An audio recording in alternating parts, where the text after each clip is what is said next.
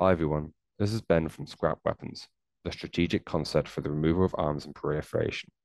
And you're listening to our podcast, where we talk about a range of topics with experts and students involved in the disarmament space. Thank you very much for coming. It's good to see you. Thank you for having Monalisa, me. no, of course, Mhm. absolutely, absolutely. Before we get started though, could you introduce yourself? Could you tell us a little bit about yourself? Yes, for sure. Well, my name is Monalisa Hazarika. Monalisa, exactly like the painting. I get it a lot. Is your name really Monalisa? It's just the word that you use. It's actually my name. I am from Northeast India, and I say that for a very particular reason. I'll come back to it. Why I say India, not India, and Northeast India. Yes, I am an indigenous disarmament activist. I joined Scrap Weapons like 2 months back around November. And yeah, I have been having a great time ever since. But yes, I recently got selected as one of the 25 leaders for tomorrow, which is a leadership training program under the Youth for Disarmament Initiative, which is basically an extension of the United Nations Office for Disarmament Affairs. Um, I'm also a master's student. I'm studying conflict management and development from Banaras Hindu University. And yeah, I'm also connected to the Emerging Voices network of BASIC. And I recently, my project Nuclear Lives got selected by the PACey Awards. And so I'm excited about that as well. Oh, that's super exciting. Yeah, we talked about it briefly, and that's a really amazing thing. And to be selected as one of the 25 leaders for tomorrow, that's really fantastic. I just want to roll back a little bit to the very basics of indigenous disarmament activist. What exactly does that mean? Can you explain that to me? Yes, I would love to. I think there are many factors behind why I say I'm an indigenous disarmament activist. First of all, the indigenous rights movement and the disarmament movement are not really connected as much as we would like to. Mhm. And so that's a thing that I particularly say. As soon as I say I'm from Northeast India, I also say I'm an indigenous disarmament activist because I am from one of the indigenous communities that is located in Northeast. I'm from the Coast Rasbongsi tribe. And also in a country or in a region in general, disarmament is not something which is talked about. So yes, to start off more like a conversation, I always say I'm an indigenous disarmament activist. Mm. Also sounds cool, I guess, Oh, it but does. yes, Yeah. uh, it does. But on a more serious note, I Mm. say this because there are um, so many movements going around. May that be the climate justice movement, the nuclear Mm. disarmament, um, just so many of them going together. So we need to find like synergies between them and Mm. show like connections of how, at the end, we're just trying to make a more peaceful world. So my work basically is trying to connect these two movements for indigenous rights and of course conventional arms control and disarmament. Right, Hence the right, term. right. Okay, I see. I mean, it certainly is an era of movement, right? And I Mhm. don't know if that's reflective of our time or reflective of general awareness or because people as a society feel like they can finally come together and tackle that. But by the sounds of it, and as you said, your areas specifically, and you are Northeast Indian, right? So can you tell us a little bit about that? Because you've kind of preluded to saying I'm from Northeast India. So yeah, tell us a bit about that as well. Yeah, sure. I'm just not sure where to start, like why I say Northeast India, Right. because the term Northeast is, of course, a colonial construct. So, Mm. um, to just put it like very briefly, we had a very different colonial experience when the Britishers came to Mm. India. They basically had separate rules and regulations for our region, and Mm. there was something called the inner line regulation. So Britishers knew that we are not just racially, but also like overall a very different group or communities. And most of these regions, like present day states, had their own kingdoms, and they were never really part of what we see today as India. Mhm. So there were independent kingdoms, there were rulers, there were kings. And so to protect them by also maintaining their rule, they created this inner line regulations. I think it was initially started around 1873. Please don't quote me on that, but I'm pretty sure it was around 1873. So it was an attempt to fence off the plantations that they had and also cement their colonial rule. But this inner line was redrawn um, after the Britishers left. And so that has been a post-colonial legacy that has been maintained. Um, but yes, so initially what started off as the Northeastern Frontier Agency, so it was just one of the states. So Northeast India has like 7 states, so it's called like seven sisters and a brother, like Okay. 7 states, and like Sikkim is so like 8 states. So it's pretty interesting history of how it came, how such a directional name came about, and why we still keep on using it. Of course, initially it was more for like administrative convenience, but of course it has just continued. And I guess one of the reasons why it has still continued is because it's just an extension. The Northeast India is basically an extension of Southeast Asia. So racially and culturally, language, food, we are more connected to Southeast Asia than what is known as mainland India. And so I think if you ask any person from Northeast India, they would happily say that I am a Northeasterner, in an attempt to actually reclaim the identity that has been imposed on us. So Interesting. I'm not sure if I answer your question, No, but you did. briefly, yes. No, you did, and you've left me with more questions because I mean, forgive me if I sound not knowledgeable or Mm-hmm. anything regarding that, but from what you said, I mean, how is that colonial past viewed today then in Northeast India? Because I think generally in the rest of India, obviously the colonial past is very negatively viewed, and for good reason, of Yes. course, right? Yes. Um, so in Northeast India, how is that generally viewed and talked about today? So Northeast India, if you see the India's map, it's just connected to the mainland India with like a very narrow strip of land. It's like 21 kilometers, Okay. and it's called the chicken neck. So hence my Okay. project also was like across the chicken neck. So we're Mm, talking about things across the chicken neck. So it's like a metaphorical name that's been given. It's called a chicken neck, mm, and it just as soon as you cross the 21 kilometers of land strip, it's like a completely different geography. So it's mostly of hills rather than plains, which is mainland. So in terms of international borders, the entire region is covered, like surrounded by 98% of it is like international borders. We share with Bhutan, China, Myanmar, Bangladesh, and Nepal. I think in terms of experiences, mm, um, so Northeast India, like I said, it's like mostly hills and mm, a lot of natural resources, may that be uranium, coal, oil. So actually, the Britishers found the first traces of oil in India in my state, Assam. mm. It's a place called Digboy. So it's actually Digboy was actually Dig Boy, as in the Okay. English word dig and boy, and we Wow. just made it Dig Boy. And we're like, it's fine. We're not gonna name it, so it's still Dig Boy. Interesting. Just like change of accent. But yeah, that was the first place where they found oil. And Right. I'm sure you have heard about Assam tea. It's like Mm, very famous, like everywhere. Darjeeling tea and Assam tea yep. from my state.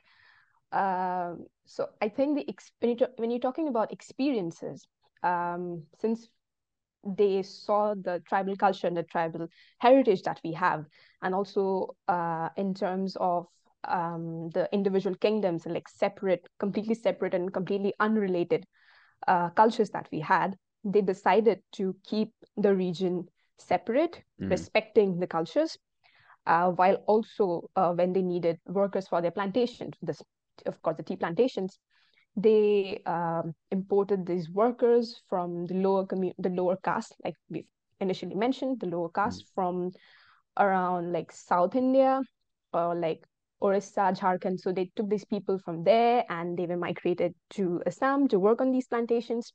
But I think the experience we had was that apart from a few states like Assam and Tripura, most of the states were given autonomy. mm, Their practices and their heritage was respected, and we were left to be the way that we were, mm, because parts of Myanmar was also part of, let's say, India. mm, But of course, after the borders were redrawn, it became a separate country, and of course, a chunk of it came back to Northeast India. So I think when it all comes down to the experiences and the difference in culture. and how they respected it. So hence the inner line permit and the inner line regulation that was created because of that very reason. Because they knew if they tried to meddle with these things, it'll just be a problem for them. So they tried to keep mainland Indians away from it. I see. Okay, no, that definitely answers my question, and actually, it leaves me quite surprised because obviously it sounds like very, very different treatment indeed.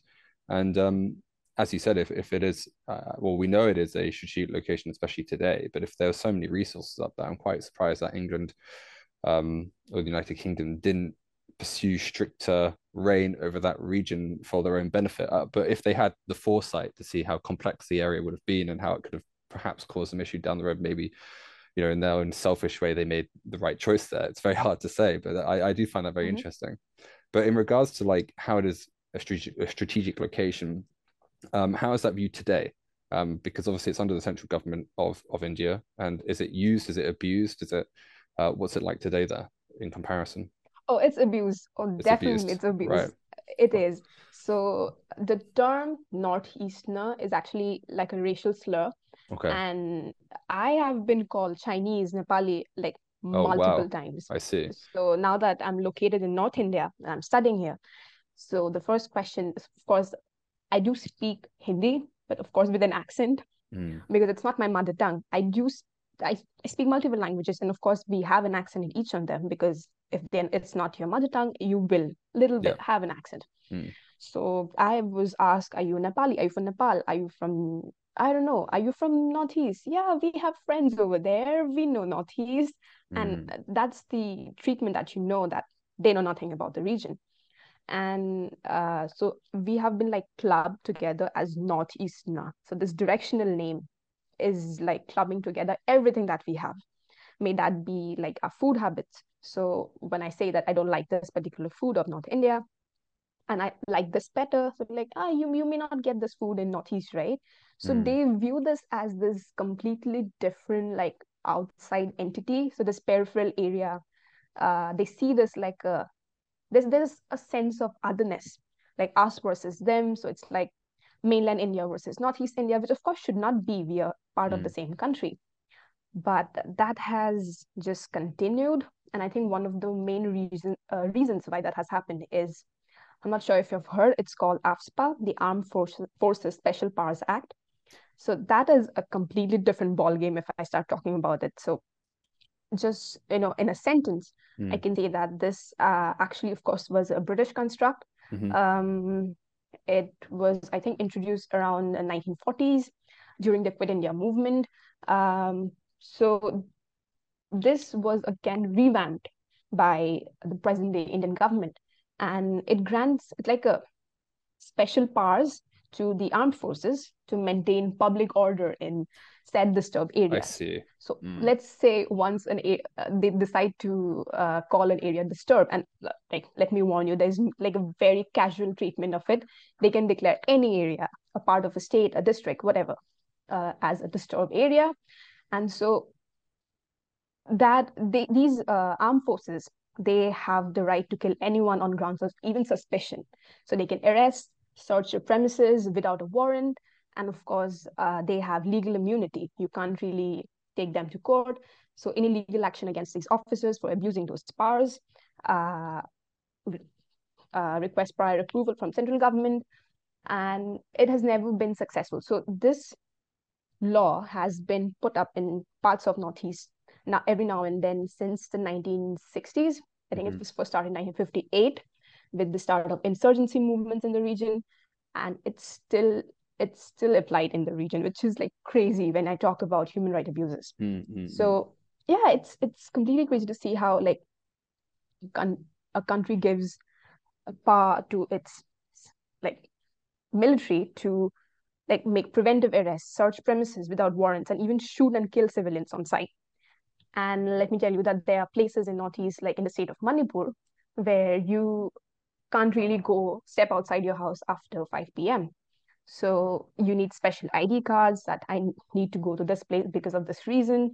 And it's a completely different, I guess, scenario that's been going on. And of course, it's not the case for all the places in Northeast. There are certain villages, there are certain districts where this is more prominent. But overall, I think AFSPA has been the main reason for all of this. Okay. I mean, crazy is it does sound crazy. I don't know. It's very hard to react to. I think it's a lot. I No, know. it's extreme. My question is, I mean, India is such a massive country of, this massive population. Is this not really noted by a lot of people in mainland, or is it noted and it's just not, people don't really care about it? Is there no movement against this? Like this, it sounds ridiculous that this is happening right now, especially in a country like India, right? Where always Yeah. I'm seeing interviews about Indian diplomacy and democracy and people trying to, becoming like a next superpower and stuff like that. But something like this is still happening. What is general reaction in mainland India to something like this? It sounds crazy that something like that's still happening. It does. It does. I think they just don't care and they got used to it because AFSPA has been imposed in regions of Northeast and Kashmir only in the country. So the thing is, wherever the government decides these areas are said disturbed, the goats, they just, apply this rule and they're like, we are done with it. The military will take over, even the civilian matters. So there has been so many movements against AFSPA and not just by Northeasterners, by mainland Indians as well. In fact, there is this amazing lady called Iram Sharmila who has been protesting against the many cases of rape by the Indian military that were recorded. But she has been she has been protesting against this for decades now, but nothing has been done. So it just shows how lightly these matters are taken when like issues of when we see like why is that happening. I used to question it, like why is people not taking enough interest in our region and why it's still going on. It just they don't care. It's not like outside world doesn't know about it. I'm pretty sure few years back in the 90s, a few of our politicians tried to bring this up to the UN, and it just, I'm not sure, it was pretty ambiguous and it was very vague, but nothing actually happened. So there's so many people from the region who are trying to bring this up. I know Bina Lakshmi Nepram, who is one of the indigenous women from Manipur, who has been trying to bring this topic a lot, but nothing actually has been done on the ground level. And yeah, pretty much very vague. And people from mainland India doesn't really, they know about it. We have read this in our school books, but nothing is actually done. I think it's portrayed in the way you perceive it, the way it's been portrayed in national media is what's keeping it going. I see. Okay. Well, that was going to be my next question that you mentioned the United Nations, and that is the international attention. Is there much international attention regarding this, or No, no? not that Why I do you know think of. that is? And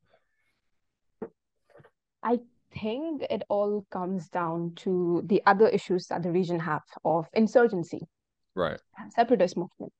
So ever since the independence of India, so since 1947, there has been so many insurgent groups and separatist movements where they either want autonomy within India, like respecting their rights, respecting their territories and the native land, or complete separation from India. So let's say for Assam, my state, we have Alpha, which is the most active. They operate from Myanmar.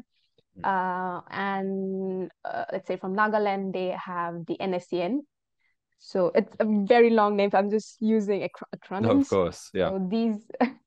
So these groups, they either want autonomy or they're fighting against illegal migrants or over the resources which has been exploited or for indigenous rights or having a separate country, because most of, like I said, most of these territories, they were independent kingdoms. They were never really part of what we understand India.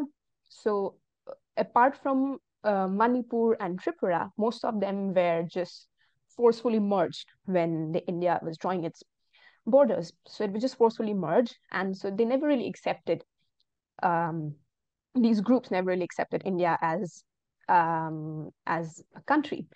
And so those has been going on. So hence, this is where AFSPA comes into play. And so it's been portrayed that AFSPA is very necessary in these particular regions because we are trying to keep these insurgent groups in check.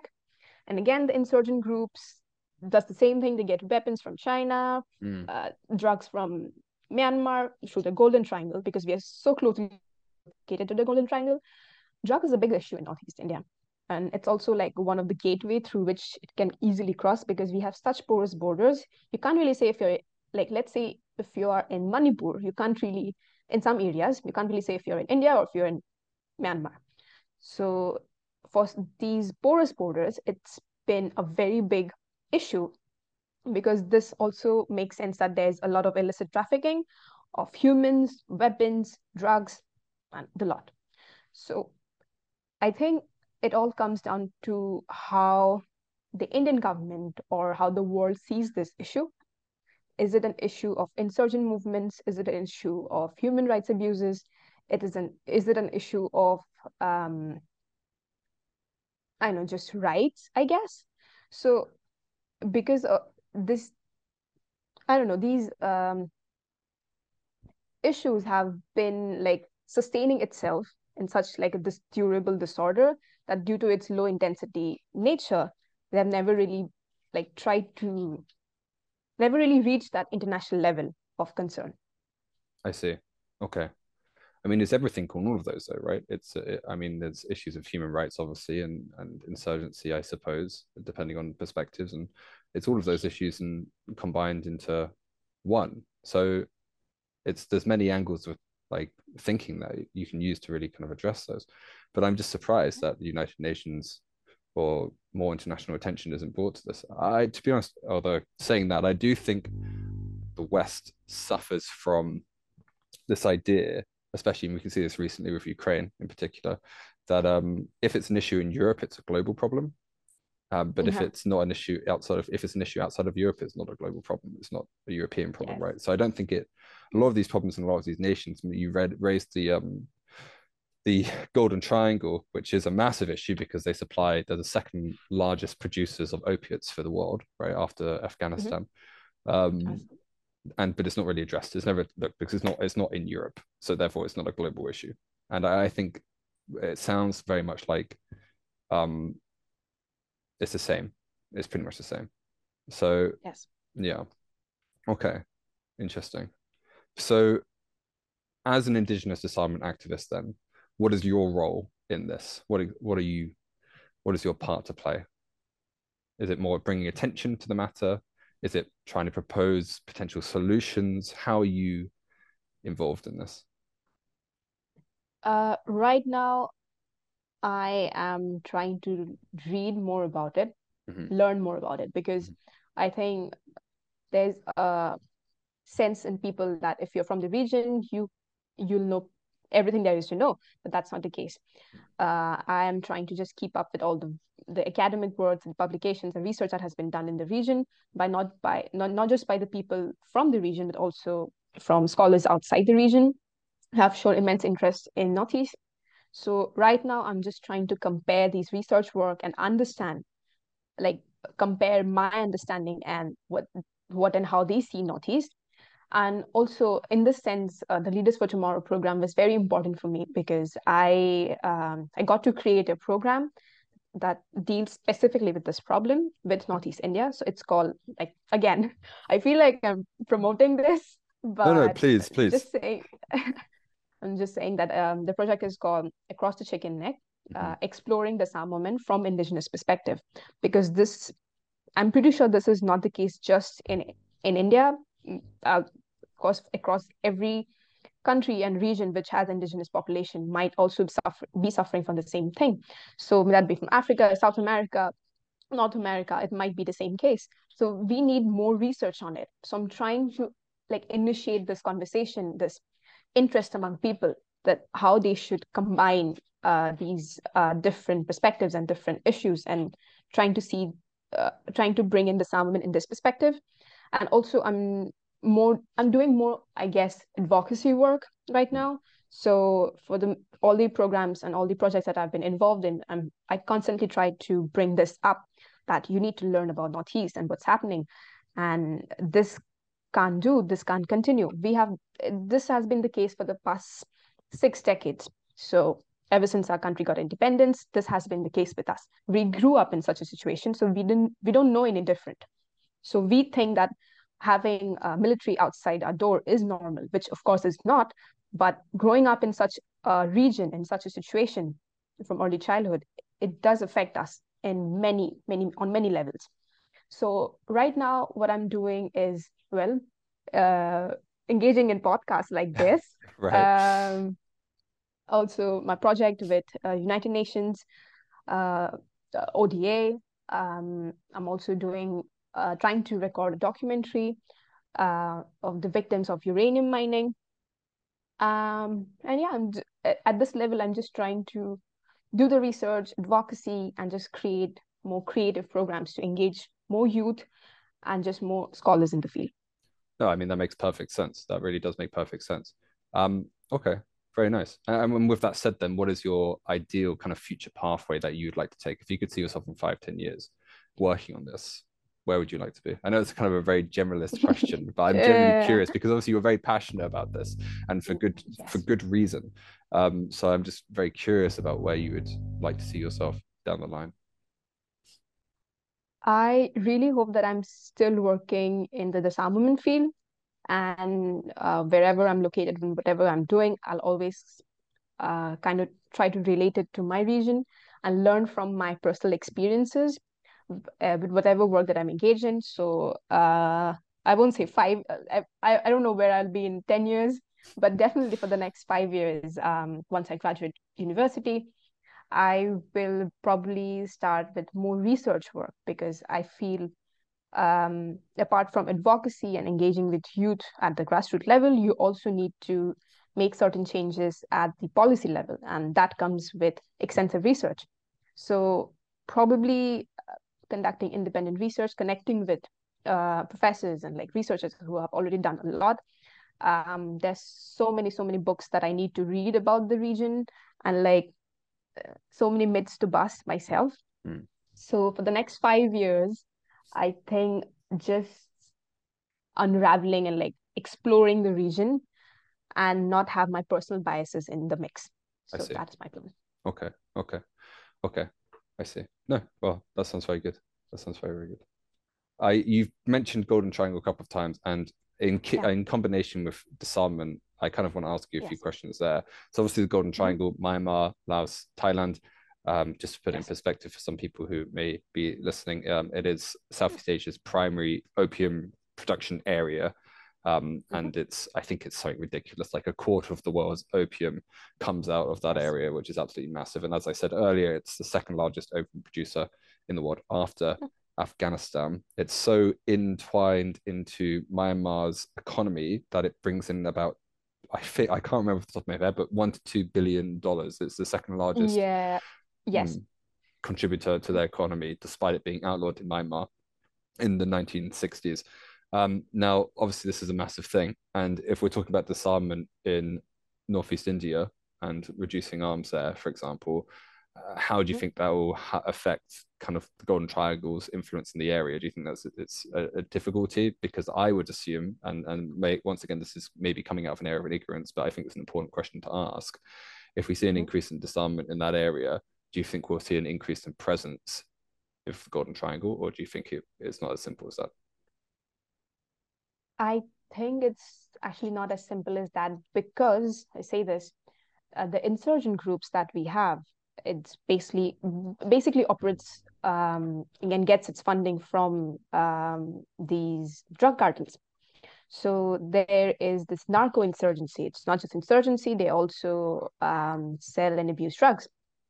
So, of course, this is a very common question of who funds these groups.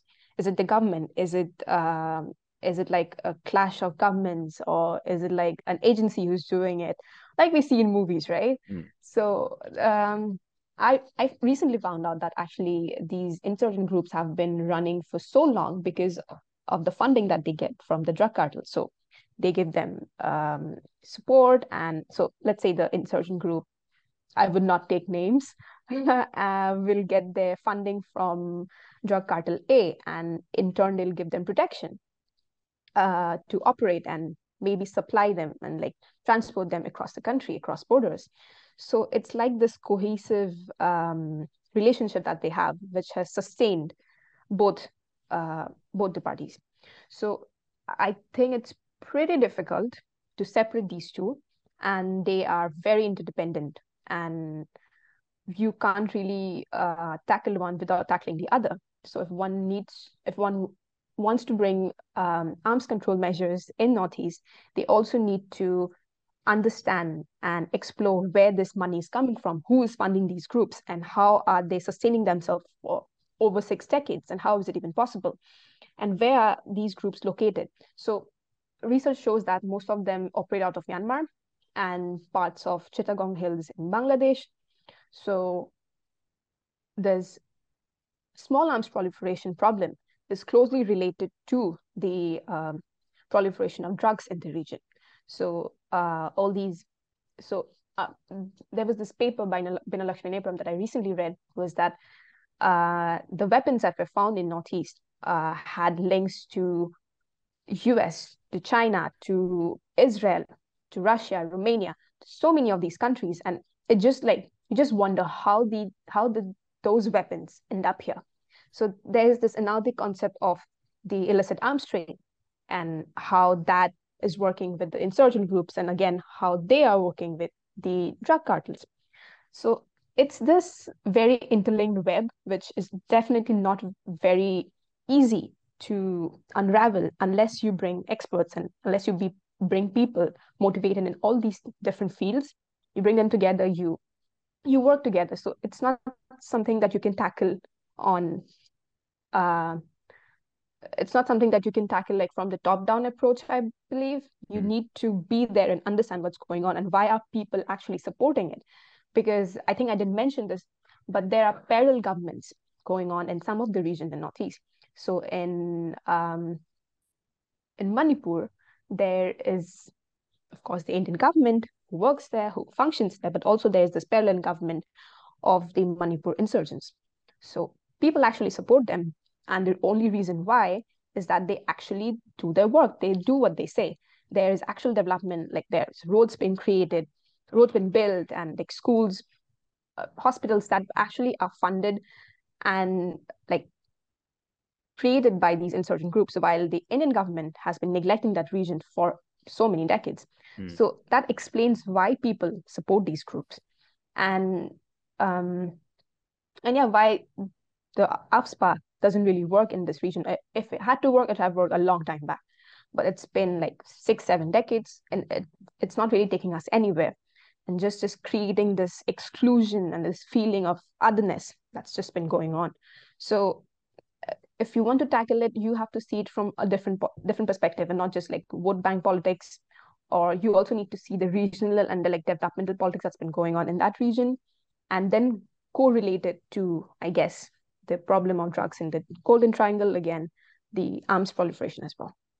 Right. Interesting. There's 2 points actually that you brought up. And one I think is about the beginning of the Golden Triangle and how that got started. And I think the American arms there and arms from China with kind of different arms Israel as well, supplied from these different areas. But I'm pretty sure that I read once, don't quote me on this, but I'm fairly certain that I read that the Golden Triangle indirectly is a result of America's fight against communist or Maoist China.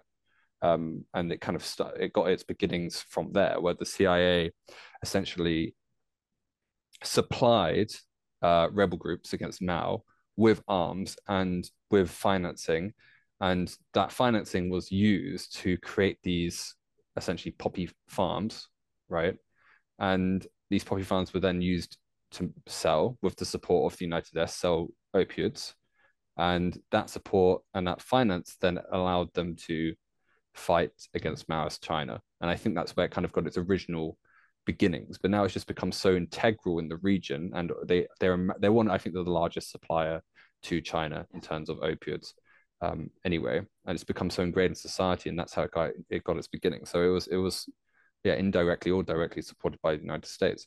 But also, if it is the second largest contributor to the economy of Myanmar, then you have to wonder how many regular people are just working on those farms, and it's part of their livelihood and part of their life. So if we're talking about bottom up, there's a mass amount of people who are very invested in this, who are just regular, normal people. And I think that's one of the biggest issues and one of the hardest issues that's going to be tackled, because you have to shift all of those people out of that, well, it is an industry in that regard, into something different. And the economy over there is already terrible. There's already, there's massive issues right now in that region in terms of stability, as well. So it really seems like a very overwhelming issue. And I think you're right when you're saying you need to bring in multiple scholars from different angles and different areas to kind of address and tackle these issues. And you're right, bottom up is probably the best way. I mean, war on drugs doesn't work, as has been proven time and time and time again. So having a different approach is definitely necessary. Tricky. It's very overwhelming just talking about it, actually. Yes, it is very overwhelming because you can't really see it. I initially thought that just like removing the weapons from the region is enough, but it's never enough because weapons are created every second. You can't really just remove, let's say, 100 of them, and then you will be sure that they won't show up again. So you definitely need people from very different backgrounds. Hence, it's an interdisciplinary issue, and we need interdisciplinary perspectives into this. But again, it all comes down to political will, whether from the West, whether them taking accountability, like you already mentioned, how it started, or just like sheer will of, do you want to solve this problem, or do you want it to continue for your own benefit? Right. I see. And that is the question for a lot of people, because a lot of people are benefiting from it, I assume. Yes. Okay. So on to scrap. We'll just have a little change of thought, because obviously we're talking about disarmament, and scrap's focus is disarmament, right? Generalized disarmament, generalized and complete disarmament, reduction in arms, not complete reduction, but a general reduction in arms. And can you tell me a little bit about why you joined scrap? And we're just going back to that. Why did you join scrap? What do you hope to achieve with scrap? Is it a learning experience for you? Is it something a bit more deeper for you? What brought you to scrap as well? Yeah. Well, before this, I was working and like, focusing more on nuclear disarmament side of things. And so previously, I was trying to just understand disarmament and nuclear testing on indigenous land. I was working very closely with the Marshallese youth regarding this and just understanding their perspective and the testimonies of how the unit dom is affecting them. And then I actually wanted to shift to conventional arms control because, of course, I wanted to go deeper into my region, just to like understand what's going on, and also not just be very localized, but also understand it from like a worldview perspective. So I think that's how I got into scrap. I attended a webinar last year where I was very interested, and like I found it very interesting of the work that they were doing. I saw their treaty. I got hooked, and I'm like, okay, I'll just probably like, send them an email and let's see if they have positions available. So that's how I got like linked to the organization. But once I joined, I had the option of choosing which stream I would like to focus on. So right now, me and my colleagues are working on starting a conversation with people from the arms industry. So I'm probably sure it's going to be launched next month, positively. So it's called In Conversation With. So we are hoping to hold like at least 3 webinars during period of this year to invite people from the arms industry who have worked in the industry or who have been campaigning against it, to just understand like their perspective. So I'm pretty sure they know the implication they had from them selling those arms to countries like, let's say, Saudi, and how it's impacting people in Yemen. So we just want to just engage in that conversation and, of course, hear their sides of things as well. And I guess be this neutral body to in understanding their perspective, and only then we can come up with more conducive solutions. So we have lined up a few speakers and few people we have reached out to who may be interested in joining this conversation. And so right now I'm with scrap, I'm trying to focus on more conventional side of things, and also like correlating it to my work in the Northeast as well. I see. Okay. I will definitely be in attendance for that webinar, by the way. That does sound very, very interesting. Actually, I think one of our peers asked me. I used to work as a consultant with someone in that area. Asked me if I could reach out to them. Unfortunately, they weren't interested. I'm probably not up for the For pressure, obvious but reasons. yeah. Yes. So yeah, but I'm actually very curious about it, and I would definitely be in attendance. Okay, very nice. And I know you know Phil as well. Yes, actually, Philip is the only reason why I joined. Because like I'll have a work buddy, and it's fun to have someone that you know when you're working Mm, somewhere new. And he just explained very briefly of what Scrap does and how we have like new plans changing up. Do you want to join? Do you want you can start your own stream? It's all voluntary. It's based on your interests and your initiatives. So I think the independence in what I can do with Scrap is what attracted me the most. So yeah, shout out to Philip. well, no, it sounds fantastic, and I'm very glad you're here. It sounds really interesting, especially what you're aiming to do and what you will do. It sounds fantastic. So really, really nice. I'm very excited now for the webinar, and hopefully other people can watch it as well. And I'll just give a quick shout out so people can find the information. It's just on the Scrap Weapons website, which is literally just Scrap Weapons. Um, you can Google it and it'll be there, so you'll be able to find it. But very, very nice. Yeah. Okay. Thank you very much. That was a good answer. Thank you so much for having me. Of course, it was a real pleasure, and I wish you the best of luck with your proposal across the chicken neck. I'm looking Yes. forward to hearing about how your presentation goes on the Mhm. 21st of January. 21st. Yeah, Yes. very exciting. Fantastic. Right. Thank you.